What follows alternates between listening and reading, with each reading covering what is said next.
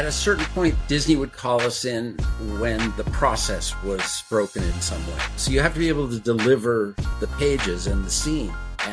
But there's a huge machine that's being cranking fed, away. yeah. And you have to, what do they call it? Feeding the beast or the monster? Yes, that's exactly right. So it's a production process with these very, at a certain point, highly paid, brilliant artists. Phenomenally gifted. Who, like on Tarzan, were waiting for material when we came out.